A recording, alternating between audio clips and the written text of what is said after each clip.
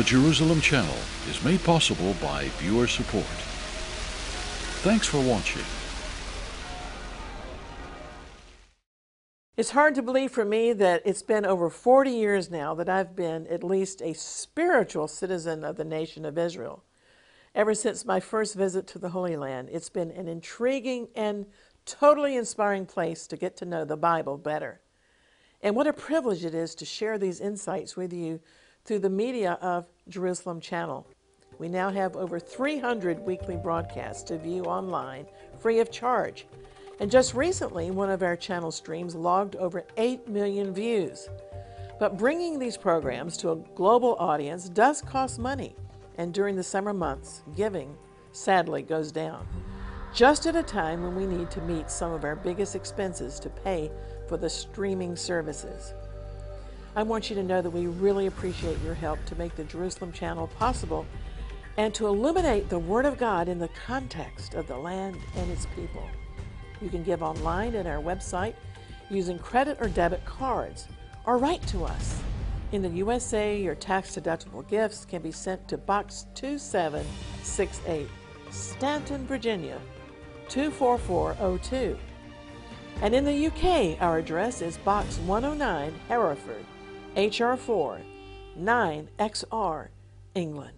God bless you. According to one recent report in Israel, there's a whole lot of shaking going on. Israeli geologists have recorded more earth tremors between the range of 2 and 4 points magnitude on the Richter scale than we've seen in about 80 years along Israel's Jordan Valley. That famous biblical valley is also part of the Great Rift Valley, a giant fault line running north to south about 4,000 miles through the Holy Land, all the way down to East Africa. And in this prophecy update, is God shaking the region in preparation for the second coming of Jesus?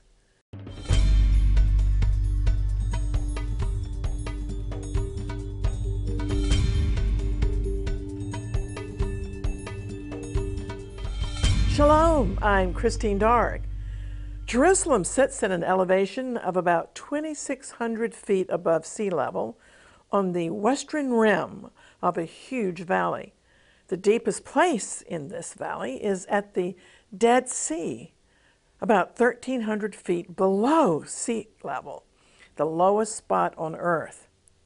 Seismic weakness stretches from the Dead Sea up to Jerusalem's Mount of Olives. In fact, the Old City and the Temple Mount are especially prone to earthquakes from time to time. After all, the Bible predicts in Zechariah 14:4 that a great earthquake is going to happen when Jesus returns and when he sets his glorious feet once again on the blessed Mount of Olives. Meanwhile, the latest rash of seismic activity since July 2018 has some local geologists very concerned. They're predicting that East Jerusalem, including the Temple Mount area, is likely to experience a destructive jolt of 6 points or more in magnitude on the Richter scale in the near future. Well, one of the most recent tremors in Jerusalem occurred this summer, just hours following the somber fast day of the 9th of Av on the Hebrew calendar.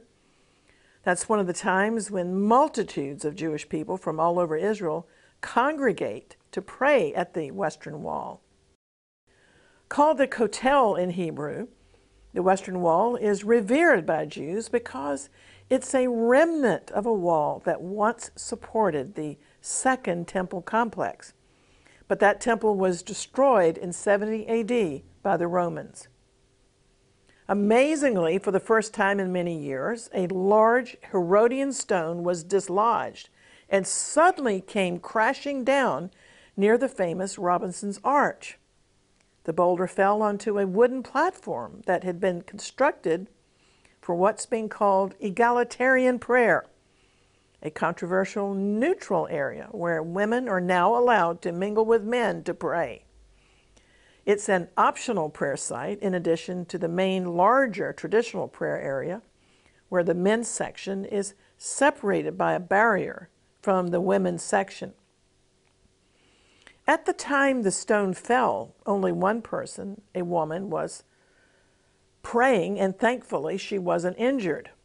Still, rabbinical sages interpret such happenings as a potential sign from God. And if the 220-pound or 100-kilo stone had fallen just 12 to 24 hours earlier, many persons could have been hurt or injured, or even killed. Only a few hours before, the platform had been filled with the Tisha B'Av, the 9th of Av worshippers, mourning the destruction of the two former Jewish temples on that very day. Tens of thousands of Jewish Israelis had also congregated in the main prayer plaza of the Western Wall to solemnly mark the day. Well, after the stone incident, Israel Radio reported that the rabbi of the Western Wall called for public soul searching. He said the fact that this powerful incident happened a day after the 9th of Av fast raised doubts and questions which the human soul is, he said, just too small to contain, and it required soul searching. The rabbi thanked the Creator that a heavy disaster was averted. The stone crashing to the ground was caught on live camera, and the location is almost exactly where the rabbis who serve on the nascent Sanhedrin court are planning to set up a stage for an historic world creation concert. That concert is being planned for September the 3rd. And amazingly, Christians are invited to be a part of this unprecedented event. I have to tell you that it's truly extraordinary that the Sanhedrin Tribunal is building bridges with evangelical Christians. Members of the nascent, that is, developing Sanhedrin, are the modern inheritors of the Jewish court of sages or priests that once actually condemned Jesus to death. The tribunal concept of 71 rabbinic judges goes all the way back to the time of Moses. The Sanhedrin is mentioned 22 times in the Greek New Testament, including the trial of Jesus recorded in the Gospels, and also in the Acts of the Apostles, which mentions a great Sanhedrin in Acts chapter 5, where Rabbi Gamaliel appeared, and also in Acts chapter 7, in relation to the stoning death of the first Christian martyr, Stephen. The Sanhedrin was dissolved in the year 358 AD by an edict of the Byzantine emperor, but there have been many attempts to revive it, including now. But already things seem to be different today. The nascent Sanhedrin has even appointed Jerusalem evangelical pastor David Decker to coordinate Christian representatives from North America to attend the creation concert. Members of the Sanhedrin also asked Pastor Decker to present one of their prophetic temple coins concerning construction of a third temple to a ministry of reconciliation. And we were happy to receive this memento from one of the Sanhedrin rabbis in honor of the many years that our ministry has been active in the very sensitive but prophetically necessary ministry of reconciliation among Jews and Christians. The developing Sanhedrin and the Mikdash, the Temple Education Center, are together organizing the World Creation Concert at the Jerusalem Archaeological Park that's adjacent to the Western Wall Plaza. And why the date September the 3rd? Because September 3rd corresponds to the eve of the 23rd day of the Hebrew month of Elul, which rabbis believe is the anniversary of the eve of the first day of creation, 5,779 years ago, they believe. The rabbis also teach that the first man and the first woman, Adam and Eve, were created 6 days later on the first day of the month of Tishri, which corresponds to Rosh Hashanah, the Jewish New Year. The founder of the Mikdash Educational Center told Breaking Israel News that they're arranging the concert so that anyone, anywhere in the world, can join in by the internet. Also, according to Jewish tradition, creation began at the foundation stone, the stone that's in the heart of the Jewish temple that once stood at the Temple Mount. A spokesman for the Sanhedrin, Rabbi Hillel Weiss, said he initially conceived of the concert as an attempt to try to heal the world from the multitude of today's global threats. As such, he's extended invitations to representatives from every nation, including the Arab world, and even from the especially antagonistic nation of Iran. Well, prophecy watchers will recognize that these activities point to the apex of end-time Bible history, when the cry for peace will become ever stronger. And this old earth is in travail with scores of active volcanoes, the ring of fire seismic belt, worldwide heat waves, raging fires, civil unrest. But if only the world knew that these calamities are leading up to one thing, and that's the second coming of Jesus, as prophesied in Israel's final deliverance and redemption. All the way through the Bible, Israel's final redemption has been predicted and prophesied. Saints have anticipated and hoped for the salvation and deliverance of God's ancient people, and now we see it beginning to take shape and getting ready, finally, to come to pass. For those of us privileged to live in these times of Bible prophecy fulfillment, we're no longer living in days that require holy imagination, but we're actually eyewitnesses to realities of prophecy fulfillment regarding Israel. 100 years ago, we could have detected a few signs of the beginnings of restoration, such as the Balfour Declaration milestone. But faith and holy imagination were still required 100 years ago. However, now in our lifetime, and especially since 1948, Israel has become a reality. It's a desperately needed refuge for the Jewish people, but also a sore spot for the Arabs. Try as they might, they can't make Israel go away. They haven't been able to defeat tiny Israel because the God of Israel has determined to fulfill Bible prophecies at this time. Even many in the churches don't understand. They self-righteously point at Israel's many flaws, such as Israel's abortion laws, which are among some of the world's most liberal.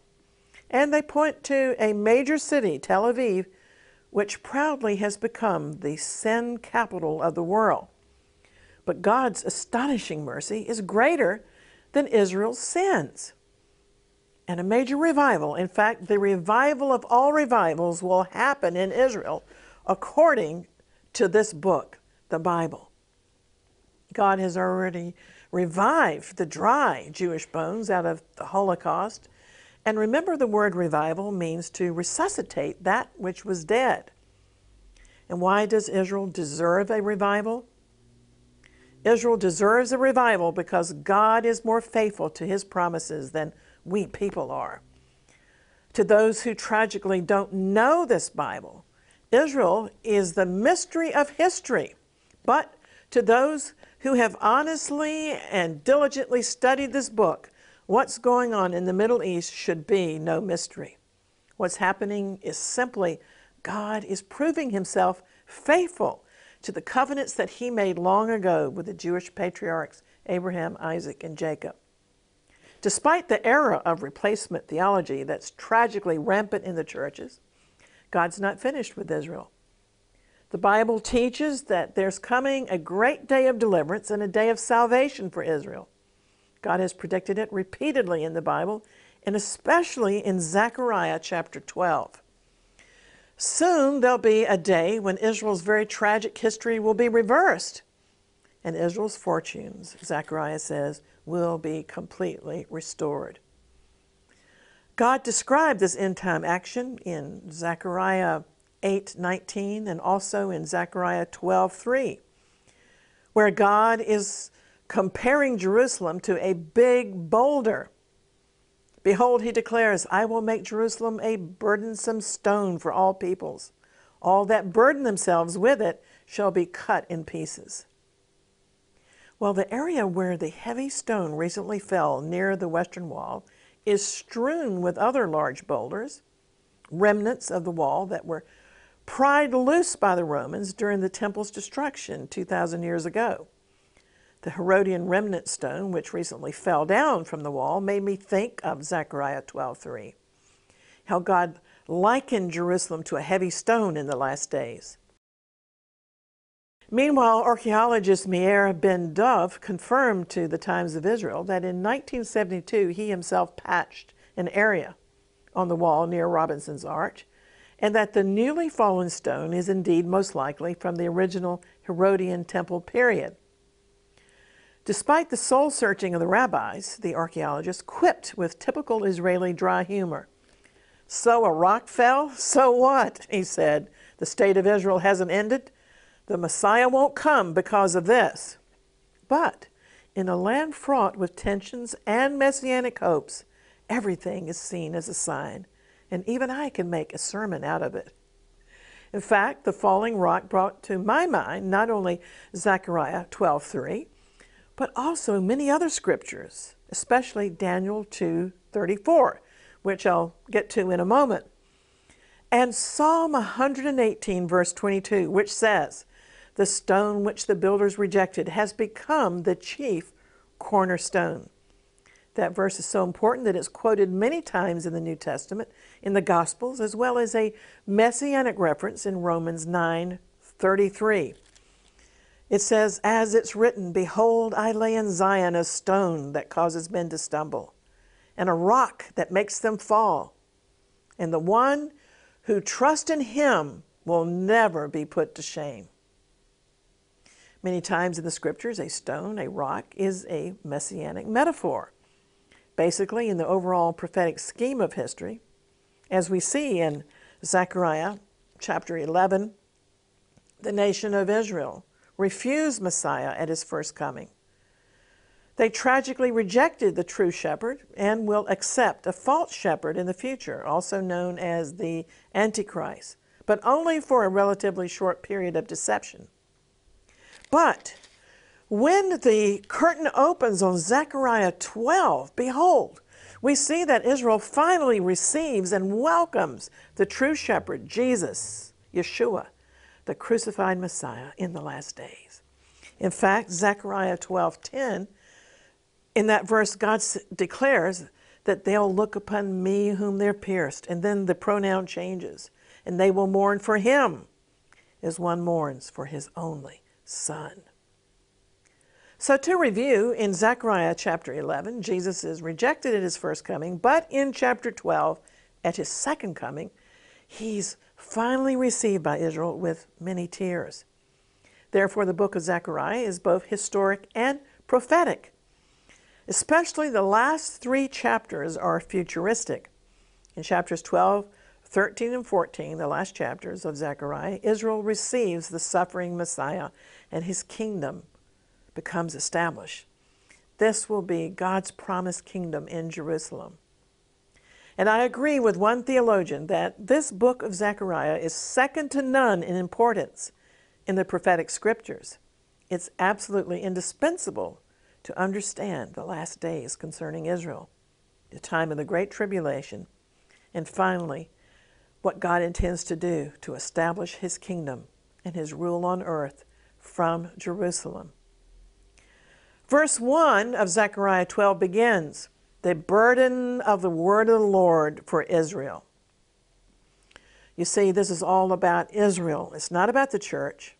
The subject is the nation of Israel. And the expression, "the burden of the Lord," is an expression used in the Hebrew scriptures.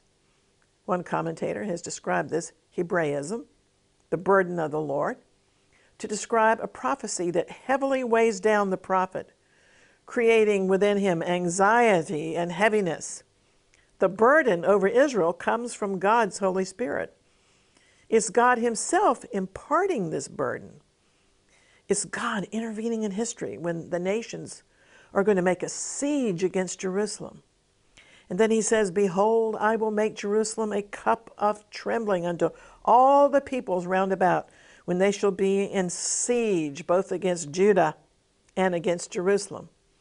And in that day," God says, "I am going to make Jerusalem a burdensome stone for all peoples, and all that burden themselves with it shall be cut into pieces. So when the United Nations attacked Jerusalem, God says he's literally going to make Jerusalem a heavy stone of burden, impossible to lift. Apparently in ancient times, stones were used in weightlifting contests. But when it comes to Jerusalem, whoever tries to lift or move Jerusalem will be, this verse in Zechariah 12 says, cut in pieces. And the literal sense of the Hebrew is that they're going to grievously injure themselves. In fact, scholars say the Hebrew means to rupture. In other words, these nations were going to get a hernia. Well, I have a piece of needlework that used to hang on the wall in the prayer house of Jerusalem Bible teacher Lance Lambert of blessed memory. The needlework says, Jerusalem shall stand when all is over where Jerusalem ever stood. Amen. This is because God's city cannot be moved. It'll never be destroyed. It's going to be right where it belongs when all the dust settles. And today, when you visit Jerusalem, you can see that nothing has moved for centuries. You can still walk about Zion, as Psalm 48 exhorts us to do, and count her towers. You can put your hand on the foundation stone on the Temple Mount. Now I want to mention another stone chronicled in the Bible. When I saw that falling boulder making headlines, the rock mentioned in Daniel 2:34 also came to my mind, and I dare say it might have come to the minds of other prophecy watchers. Because in Daniel chapter 2, the prophet interpreted a dream of King Nebuchadnezzar, a dream in which the Babylonian king had envisioned a giant and dazzling colossus representing world empires, beginning with a head of pure gold, but degrading down to its chest and arms made of silver, and then its belly and thighs of bronze. Furthermore, its legs were iron, and its feet were mixed with iron and clay. A rock was cut out, but not by human hands. And this supernatural rock in Daniel chapter 2 struck the statue on its iron and clay feet, and the statue was broken to smithereens. But the rock that struck the statue became a huge mountain and filled the whole earth. As I said earlier in various scriptures, the Messiah is described by the figure of a rock. And that stone cut without human hands is now rolling as the kingdom of God spreads in the name of Jesus the Messiah. The stone cut out without hands represents the kingdom of our Lord and Savior, whose dominion will be set up upon the ruins of Satan's kingdom. Jesus, Yeshua, was the stone which the builders rejected, but he has become the capstone. Hallelujah. And of the increase of his government and peace there shall be no end. Well, before I close today, I quickly want to mention some other signs of the times. The Ezekiel war of Ezekiel chapters 38 and 39 seems to be drawing closer day by day. Ezekiel 38 and 39 foretold that in the last days, after Israel has been once again regathered, and after the Holocaust described in Ezekiel chapter 37, a confederation of nations to the north of Israel will gather against Israel and will even attempt an invasion of the Holy Land. The nations described in Ezekiel 38 and 39 are identified by many Bible scholars as being Russia, Turkey, and Iran, along with various other allies. The very nations that are against Israel right now. Well, Prophecy Newswatch said this week that the host of a nationally syndicated radio program made an astonishing observation. The radio host talked about looking over the Israeli border into Syria and said, when you look over the border today, you're not looking into Syria anymore. You're looking at Russia, Iran, and Turkey. That's because Syria is being carved up by Russia, Iran, and Turkey. This is significant because the stage is now being set for an invasion event that the Bible prophesied over 2,000 years ago, when God himself is going to defend Israel. Meanwhile, Turkish President Erdogan has consolidated power in Turkey, and he's building an Islamic republic aligned against Israel. Recently, Erdogan criticized Israel as the most Zionist, fascist, and racist country in the world. And he called on the international community to mobilize against Israel. Erdogan's rhetoric escalated tensions in the region by comparing Israelis in leadership to the Haman of recent history, Adolf Hitler. Erdogan said Hitler's spirit has reemerged among administrators in Israel. Well, the Prime Minister of Israel, Benjamin Netanyahu, responded sharply by saying that under Erdogan, Turkey is turning into a dark dictatorship. And Israel's education minister, Naftali Bennett, also responded harshly to Erdogan's rhetoric. The bellicose nature of these events points to the potential imminency of the prophesied Ezekiel war. And that's why at this time I must urge you to consider that the door of salvation is still open for all people to get saved, all who call on the name of the Lord. It's still the church age.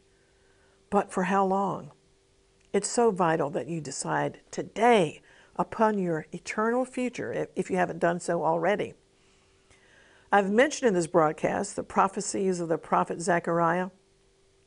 In Zechariah chapter 13 talks about a fountain opened by God for supernatural cleansing from all sins.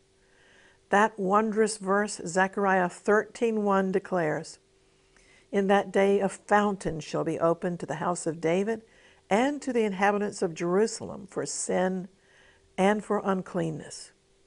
God's going to wash the entire Israeli nation from its sins. But the good news is God's fountain for cleansing was actually open at the cross 2,000 years ago, and it's still open right now. I've been to that fountain. Have you? I've been washed clean by the blood of the Lamb, the fountain drawn from Emmanuel's veins. The Bible says today is the day of salvation.